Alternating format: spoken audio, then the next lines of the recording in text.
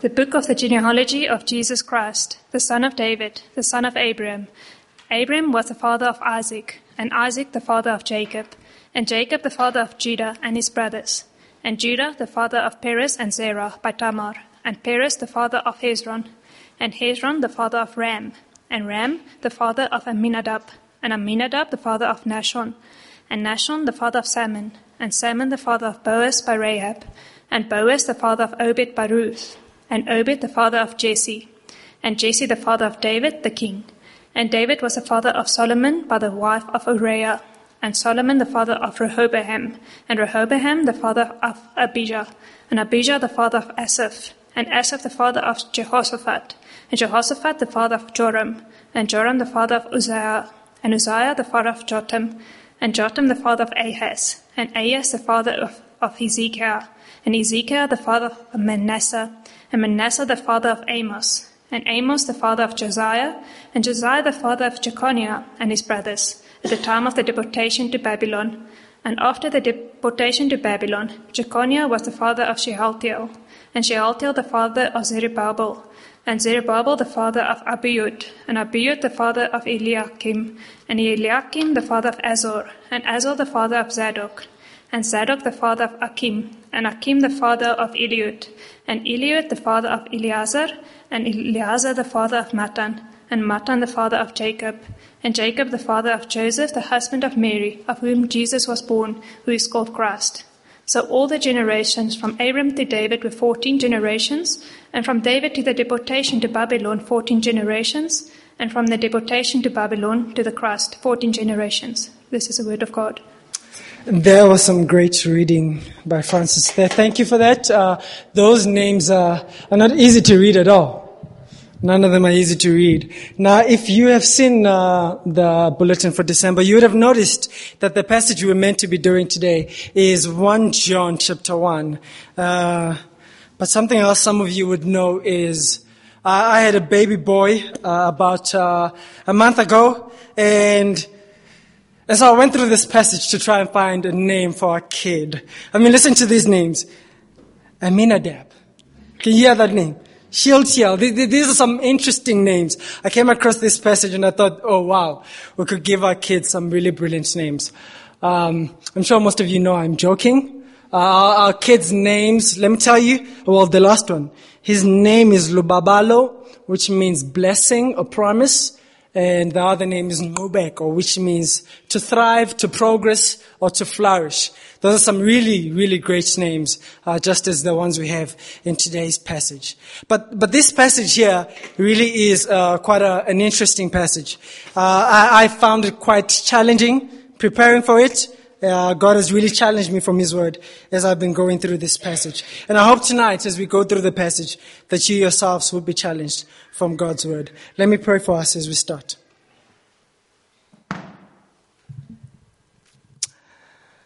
Our dear Heavenly Father, we do thank You for Jesus, who is our King. A King who has come to redeem and save us and bring us into His kingdom. And a King who then commissions us with the message of His kingdom that we should take to the rest of the world. So, dear Lord, we do pray as we meet tonight and sit under Your word, that You would encourage us, that You would rebuke us, that You would correct us, so that we may walk in the ways of Your kingdom. And this we do pray in Jesus' name. Amen. Captain America, the first Avenger. Iron Man. Iron Man 2. The Incredible Hulk, Thor, The Avengers, The Dark World, Winter Soldier, The Guardians of the Galaxy, Age of Ultron, Ant-Man, Civil War, Black Panther, Spider-Man, Doctor Strange, Infinity War, Captain Marvel, Endgame. Now, can you guys guess the picture that I was painting, or the picture that is painted by the names of the movies that I've just rattled off? Anyone can say it? Can say it loud? War, something else, come on now. Superheroes, something more specific. Listen to this, Captain America, the first Avenger. What comes to mind as you hear all these names? The Avengers. Thank you. The Avengers. Someone said it. The Avengers. See, I recall from earlier this year when I went to watch the movie that the movie that I'm talking about now is Endgame, because it was the last one to come out, that is the Avengers. And when this movie came out, I remember that when people walked out of the big screens, there were really two reactions to the movie. One of the reactions was people walked out unimpressed. They just thought, this was just another ordinary movie. There's nothing great about this movie. But there was another group of people who walked out of there really impressed by the movie. Now, the group of people who left impressed, I'll tell you why they were impressed, because I'm among that group of people. See, I think that group of people are people who had been following the Avengers for a while, that watched all of the movies. And in that movie, they saw the culmination of what seemed like unrelated movies or unrelated characters coming together to form one big story. And so for them, that one big picture that was formed over a period of time was amazing. I can remember two scenes from the movie as we were watching it. Two scenes where the whole theater erupted. Or well, most of the people in the theater jumped up when those two scenes came up. One of the scenes, the Avengers, they looked like they were defeated. They looked like they were down and out. And Doctor Strange ushered in everyone else from the Avengers from another galaxy. And you could hear the roar in the room. Everyone was excited about seeing that coming together. And one of the scenes that was much bigger than this one is the scene where Iron Man finally manages to take all the stones from, let me remember his name now. Thanos. Thank you. From Thanos. And then when he's finally gotten to get all the stones, he then clicked his finger. The whole room erupted. Because years and years of putting all these pictures together finally became one. That movie, that scene was one big story that suddenly came together. And everyone walked out of there and they marveled. They marveled, pun intended. Now I think the movie world teaches a lot that we can understand about this passage that Matthew puts together today. See, I think the movie world teaches us two things. Two things, not just the movie world, but books you have read, and perhaps puzzle pieces that you've put together. They teach us two things. And this is one, the first one. It shows that you and I are not foreign to the idea of an author putting together characters that seem unrelated to form one big picture. You and I are not foreign to that. But what Matthew does here is he uses the genealogy of Jesus. Now for the rest of the night I will say family. It's a much easier word to say. He uses the family tree of Jesus to paint this picture for us. And so if you've been confused as you read this passage, just know this, that Matthew here is painting one big picture for us. Now I'll tell us what the one big picture is a bit later. Something else that I think the movie world teaches us is something that I've picked up from listening to other sermons from this very passage. See, every time I've heard a sermon from this passage, what usually happens is the person would pick out a few characters from the passage. Someone like Judah and Tamar, and point out how scandalous these people were, and then say, look at the family of Jesus. Jesus comes from a dysfunctional family, and Jesus has come to save those very people. And if Jesus has come to save these bad people, then Jesus can save you as well. I've heard the sermon going along those lines. But I think, that kind of sermon, I think, misses the big picture that Matthew is putting together here. It would be like choosing one of the movies, Thor, and watching just that movie and hoping to get the whole big picture. See, if we want to get the whole big picture, to see and marvel at the big picture, we have to wrestle with how Matthew structures these names. There's a structure that Matthew gives us that helps us to understand this passage today. So what is this big picture that Matthew is painting for us? Well, it is this. Jesus is the promised and chosen King who invites us into God's kingdom. Jesus is the promised and chosen King who invites us into his kingdom. And as we go through the passage tonight, I have 3 points for us. The first point is promise. The second point is king. And the third point is grace. So let's go to our first point and read verse 1 together. Listen to what Matthew says in verse 1 of Matthew 1. The book of the genealogy of Jesus Christ, the son of David, the son of Abraham. We'll stop there for now. I don't know if you noticed the 3 titles that Matthew uses to refer to Jesus. There's one title there. He says, Jesus is the Christ. Jesus the son of David. Jesus the son of Abraham. For now, we will look at just the last 2, the son of David and son of Abraham. We'll look at those 2 for now. See, these titles here, these titles evoke the promises that God made to David and Abraham. See, when you hear these titles, son of David and son of Abraham, what comes to mind first with David is the promise that God made to him in 2 Samuel 7.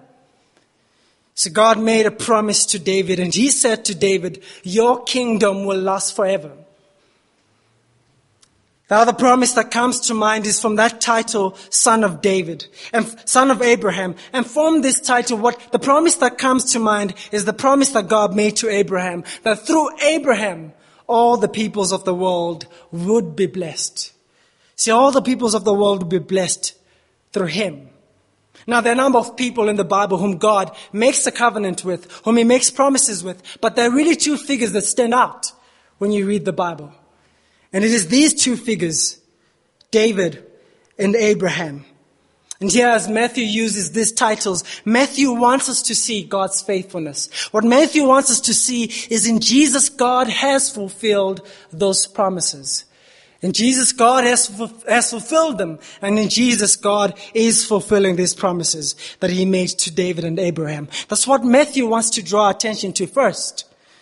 Now, I'll talk a bit later how God fulfills these promises. But I think it is worthwhile for us to just park the bus here for a little while and just marinate on God's faithfulness. Just marinate on the fact that God is a promise keeper. He is a promise keeper. There's a song by a lady from Nigeria, which is a very popular song. The song has blown up all over the world. The song is called Waymaker. I don't know if you've heard it. Waymaker, miracle worker, promise keeper. This is what Matthew wants to draw attention to with those 2 titles. So one of the things he wants us to see, that this God keeps his promises. This is who our God is. He keeps our promises. He is a promise keeper. And so as you read through the verse, you will realize that how Matthew breaks up the verse is using these characters. He first breaks it up at the beginning with Abraham, after he's given us the title in verse 1. And then in verse 6b, he breaks it up again, but now with David. And a bit later, we see that these promises are fulfilled in Jesus. Now, it's quite interesting that in the 3rd section, or the 3rd paragraph there, you realize that he does not mention a character, but he mentions an event. Now, I'll come back to that event and explain why he mentions the event instead there. See, what Matthew wants to draw attention to here is God is a promise keeper. God keeps his promises. But now, to verse 12 that I just mentioned. See, verse 12, you would expect in verse 12 that Matthew would give you another character after he's given you Abraham and David. But he doesn't. He gives you an event. Let's read verse 12 together. He says, and after the deportation to Babylon, Jeconiah.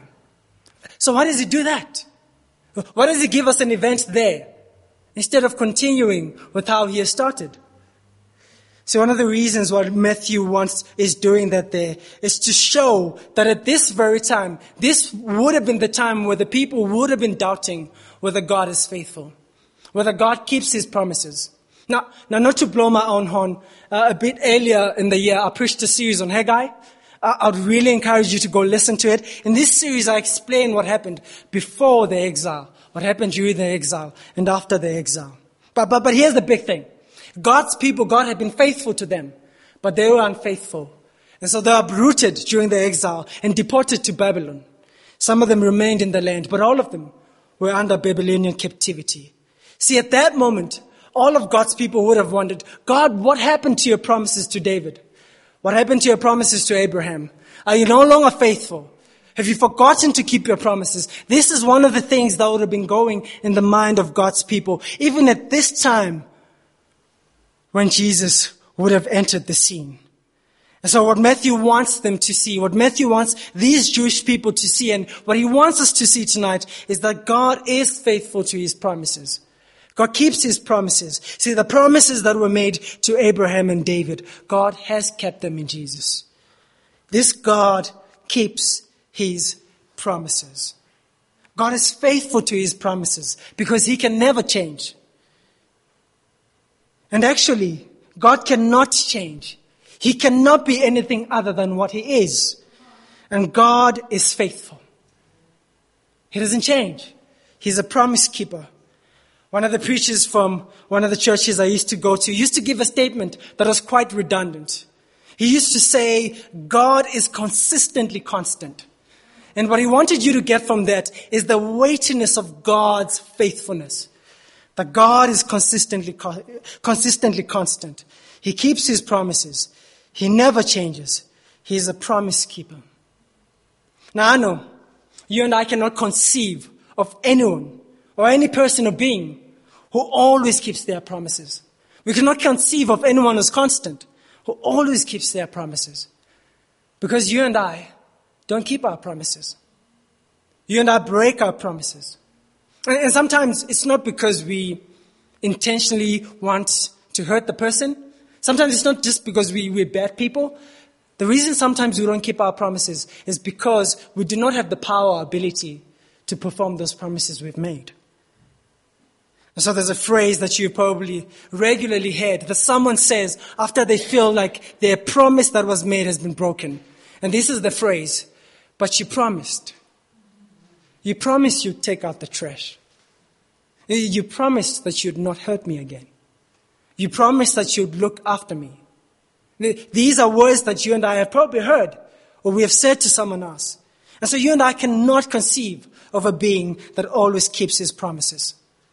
One commentator actually, when he talks about our inability and unwillingness to keep our promises, says this, that us breaking our promises looks like dangling a carrot in front of a donkey. See, the donkey can see the carrot. He walks towards it, but he's never going to get it.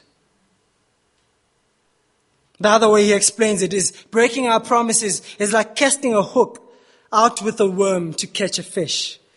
And then you reel it in. But the fish never actually gets the worm. The fish gets hurt from the broken promises. And you see, I think because you and I have been hurt, or we've hurt others by not keeping our promises, or when they have not kept their promises to us, we cannot conceive of a being who always keeps his promises. And Matthew here, as he starts us off, wants us to see that this God keeps his promises. He is consistently constant. Now, as I look around the room, I'm sure there are two groups of people here. Maybe there's one group who says, intellectually, I cannot believe Christianity. I cannot believe that it is true. It seems too good to be true. It seems too good to be true to hear that there's a being who always keeps his promises. This just seems too good to be true. So intellectually, I don't think I can believe in Christianity. Is it true? Is Christmas true? Is this whole Jesus thing true? Maybe there's that one group here tonight. But I'm quite sure there's another group who says this time of the year for them is a reminder of all the broken promises. It's a reminder of the broken promises a spouse or the significant other failed to keep. And so you're spending Christmas alone.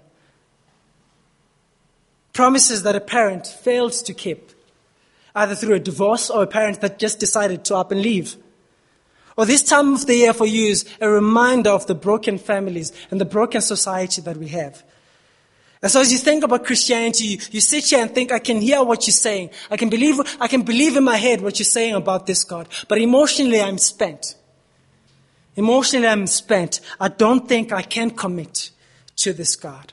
My experiences have taught me to not trust anyone, including God. Well, Matthew has good news for us here today. And the good news is there is a being who is able to keep his promises. You can put your life on what God has said because God always keeps his promises. And in Jesus, God has ultimately proven that he is trustworthy. See, God is not a man that he should lie or not keep his promises. See, God's faithfulness means that God will always do what he said and fulfill what he has promised. That's the first thing that Matthew wants us to see, that this God is a promise-keeping God. Now, here's our second point as we move along. The second thing that Matthew wants us to see, still in verse 1 from those very titles, the second thing he wants us to see is this second point, King. He wants us to see that Jesus is the King. So let's go back and read verse 1. The book of the family tree of Jesus Christ, the son of David, the son of Abraham. See, the two other titles, I said there were three titles there. There's the first one I did not mention, which is the Christ. That title there means anointed one, a chosen one. But perhaps you have heard it as being referred to as Messiah. When Matthew mentions that Jesus is the Christ, he's saying Jesus is the Messiah. And the other title that he uses there, Son of David, he's saying Jesus is a king in the line of David. Now, Isaiah 22 is a great passage that brings the Christ and Son of David together. Let me read Isaiah 22 for us. Isaiah 22, verse 22. You do not need to turn to the passage. I'll read it for us. Isaiah 22, verse 22 reads as follows. And I will place on his shoulder, this is the Messiah, the key of the house of David. He shall open and none shall shut. You see here, Isaiah puts these two titles together for us to point out that the Messiah is the son of David.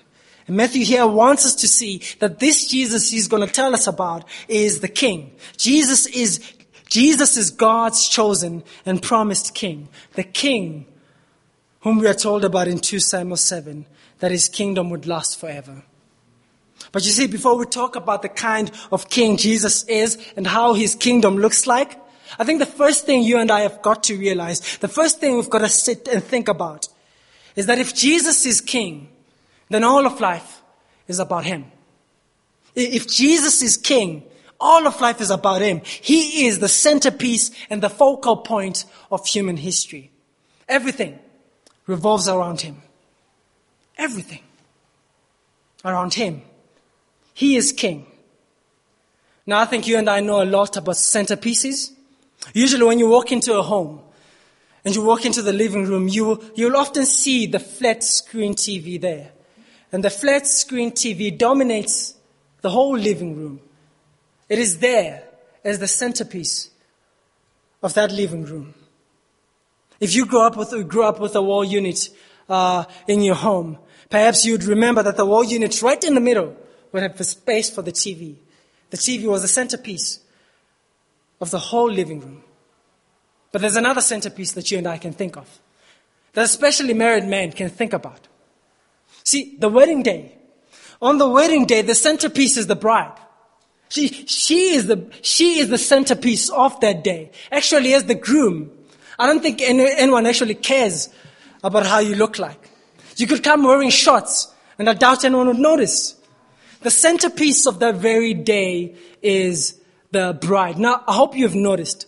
I've not said the centerpiece of the marriage, but I've said the wedding day. David gave a brilliant sermon on marriage this morning. I'd encourage you to go and look it up on our website. But the centerpiece of that wedding day is the bride. When she walks in, everyone stands with undivided attention. Well, with their phones out, but with undivided attention. They turn their attention towards her to take pictures of her because she is the centerpiece of that very evening. Dun, dun, dun, dun. Everyone turns and looks at her. The song that we'll be playing if you're from Limpopo will be Haka Matorokisi. My Limpopo people, we love you. But the centerpiece of that very day will be the bride. You and I know we know a lot about centerpieces. And what Matthew wants us to see here is Jesus as King is the centerpiece of all of life. You and I are not the centerpiece of all of life. You and I are not the purpose of life. My life and your life is not about us. Our lives are about King Jesus. He is the centerpiece of all of human history. Rick Warren, in his best-selling book called Purpose-Driven Life, a brilliant book. It is a really brilliant book. Love the book. This is a book that a number of people have bought, trying to find out what is the meaning of life, what is the purpose of life. And a number of people, whether they're Christians or not, they've read this book. People like Michael Phelps, who was not a Christian, and he read the book and became a Christian. Now, when you read the book, how do you guys think Rick Warren would start the book? If you're going to talk about the purpose of life, how do you think he starts the book? Let me tell you. The first sentence is, it's not about you. Now I know most of us at that moment would be tempted to close the book and find a different book you can read. But his point is quite clear. The purpose of life is not you or me. The purpose of life is this King Jesus. Life is about him. Everything revolves around him. Now Kanye West, who has come up with an album called Jesus is King, this is something that has suddenly dawned on his life, I think, from just what I'm seeing from his life. This is something that has suddenly dawned on his life. So in one of his songs called Closed on Sunday, you're my Chick-fil-A. This is what he says. I bow down to the King upon the throne. My life is his. I'm no longer my own. You and I were never our own from the beginning. If Jesus is King, then all of life is about him. Christmas is about him. He is the centerpiece of all of life. You see, Matthew then from verse 18 all the way up to chapter 10 then tells us what kind of king Jesus is. See, in chapters 1 to 4, he tells us about Jesus the person. And he tells us about Jesus' teaching or principles from chapter 5 to chapter 7. And from chapter 8 to chapter 10, he tells us about Jesus' power. And in chapter 13, he tells us about the kingdom of heaven, how the kingdom of heaven looks like. Now, if we were to go through all those passages, we would be here the whole night. So I'm not going to do that. Rather, what I would do is share a poem with you from a man called Dr. Shadrach Lockridge. You perhaps have heard this poem. We've played it a number of times in our services at the church. The poem is called That's My King. See, that poem clearly gives us a great summary of what Matthew wants us to see about this King Jesus. This is how the poem goes. I'll try to give it as much life as he gives it. He says this, referring to King Jesus. His life is matchless. His goodness is limited. His mercy is everlasting. His love never changes. His grace is sufficient. His reign is righteous. His yoke is easy and his burden is light. Well, I wish I could describe him to you, but he is indescribable. Yes, he is incomprehensible. You can't outlive him and you can't live without him. He's the only one who's able to supply all of our needs. He supplies strength to the weak. He's available for the tempted and the tried. He sympathizes and he saves. He guards and he guides. He heals. He cleans the lepers. He forgives sinners. That's my King. And you see, Matthew wants us to see this King. And this King Jesus, this promised Savior, who is gracious, who is good, who is forgiving, who has come to establish his kingdom by redeeming those who are living in darkness. This is what Matthew wants us to see. And so in verse 12, when he says, he has come, rather in verse 21, which you do not have, when he says, Jesus has come to save his people, referring to his name. Let me read it for us. Verse 21 reads as follows. She will bear a son, and you shall call his name Jesus, for he will save his people from their sins. What Matthew wants us to see is that this good, gracious King has come to save his people. And now by his people, this is not exclusive to Jewish people. It's not exclusive to Jewish people. By his people, he is referring to people from every nation, from every tongue, from every tribe, tongue, and every language. This is what he wants us to see. And we can see this clearly from that title again in verse 1. The son of Abraham. See, the promise was that through Abraham, the whole world would be blessed. Through Abraham, people who were far off from God, people from every nation, would come to live under the kingdom of God.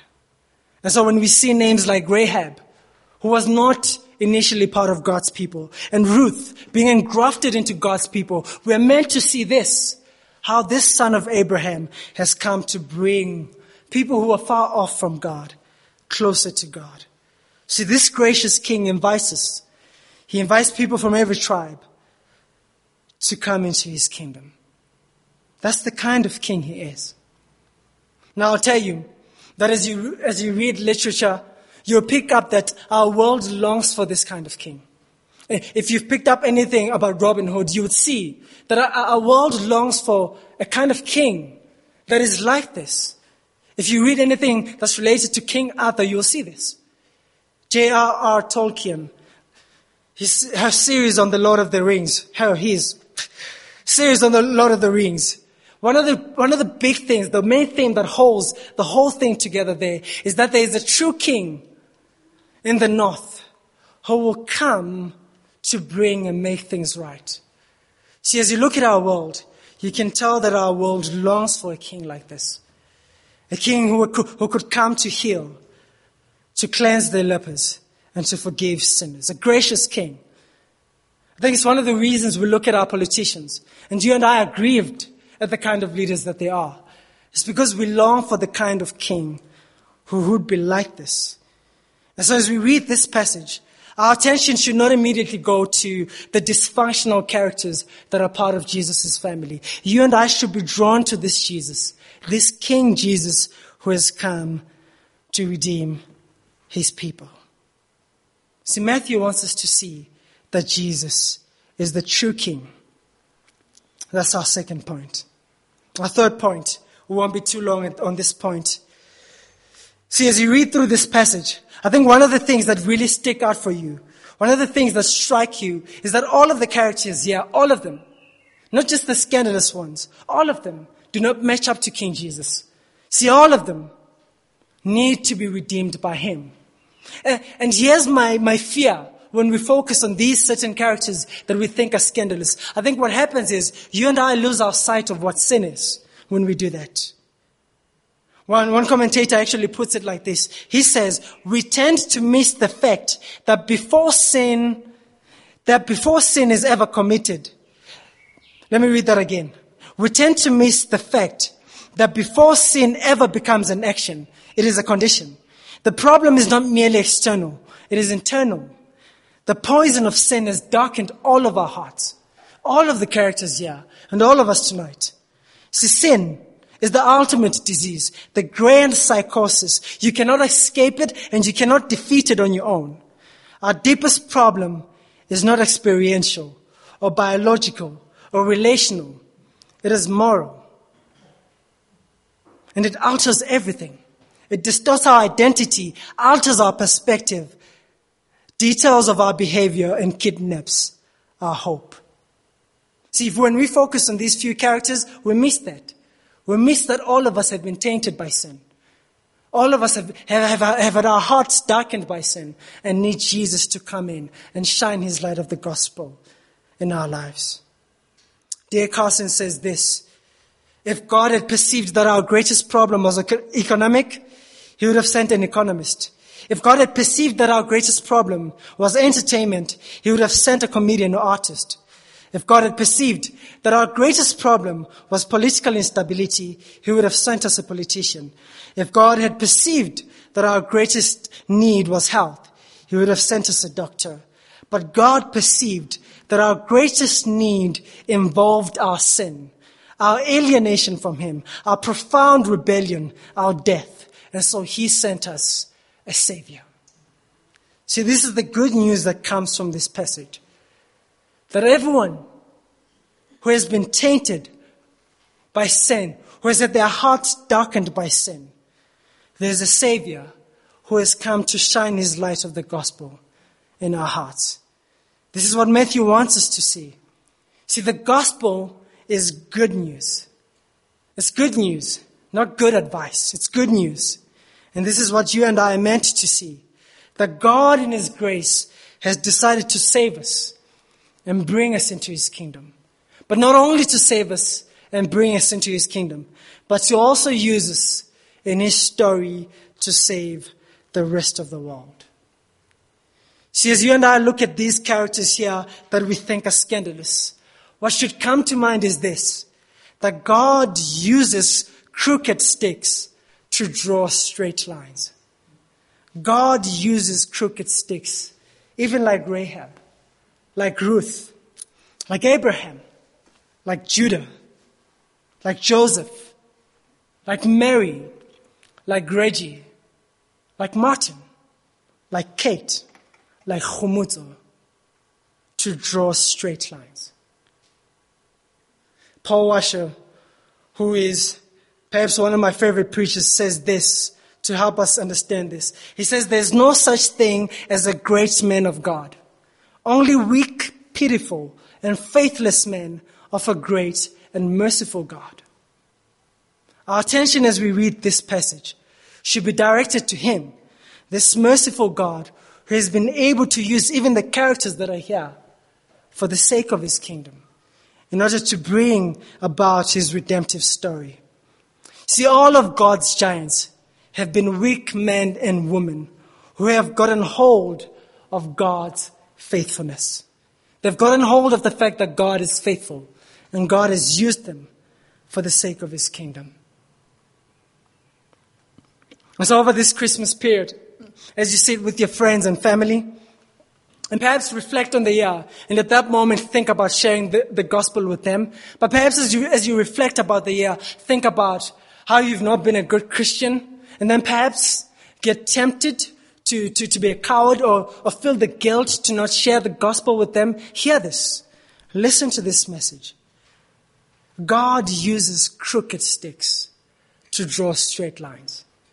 God was able to use even the characters that are here for the sake of His kingdom. And God can use even you and me for the sake of His kingdom. See, that's what Matthew wants us to see.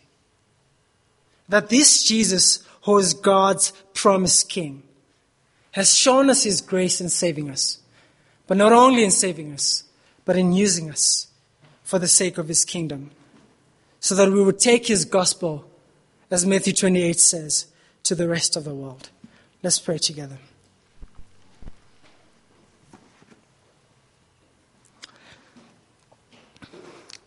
Our dear Heavenly Father, I do pray that as we come to your word, that as we move towards the Christmas period, that we would be in awe, that we would marvel at how you have used different characters, how you've used different events in all of history to bring about your promises, to fulfill all of the prophecies that are in the Old Testament through Jesus Christ.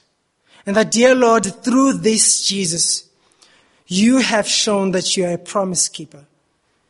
You have shown to keep your promises, to send a king who would one day sit on David's throne, a king who would invite the rest of the world to join in the blessing you gave to Abraham.